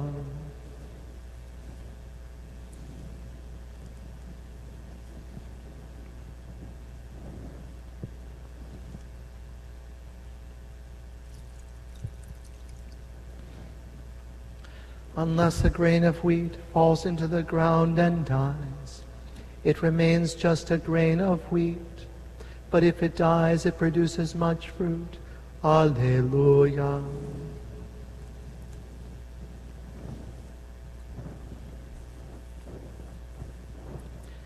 Glory be to the Father, and to the Son, and to the Holy Spirit, as it was in the beginning, is now, and will be forever. Amen.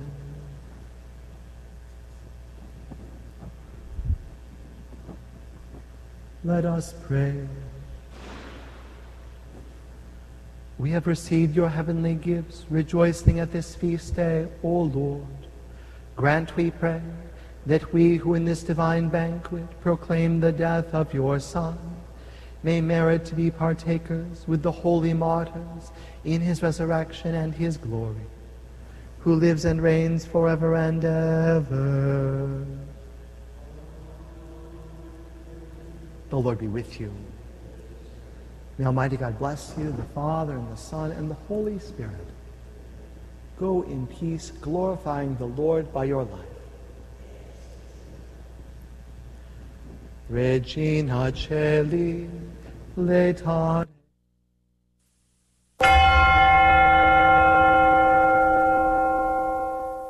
The prayer to Saint Michael. Saint Michael the Archangel, defend us in battle. be our protection against the wickedness and snares of the devil. May God rebuke him, we humbly pray. And do thou, O Prince of the heavenly host, by the power of God, cast into hell Satan and all the evil spirits who prowl about the world, seeking the ruin of souls. Amen. Prayer of Deliverance. Almighty God and Father, we beg Thee, through the intercession and help of the archangels, Saint Michael, Raphael, and Gabriel, for the deliverance of our brothers and sisters who are enslaved by the evil one, from anxiety, sadness, and obsessions. We implore Thee, deliver us, O Lord. From hatred, fornication, and envy. We implore Thee, deliver us, O Lord. From thoughts of jealousy, rage, and death. We implore Thee, deliver us. Hi, I'm Blake Pellerin from Arrows Rugby, Houston's only Catholic rugby club, and St. Rose of Lima Catholic Community. You're listening to AM 1430 KSHJ Houston, part of the Guadalupe Radio Network. Radio for your soul. Spell,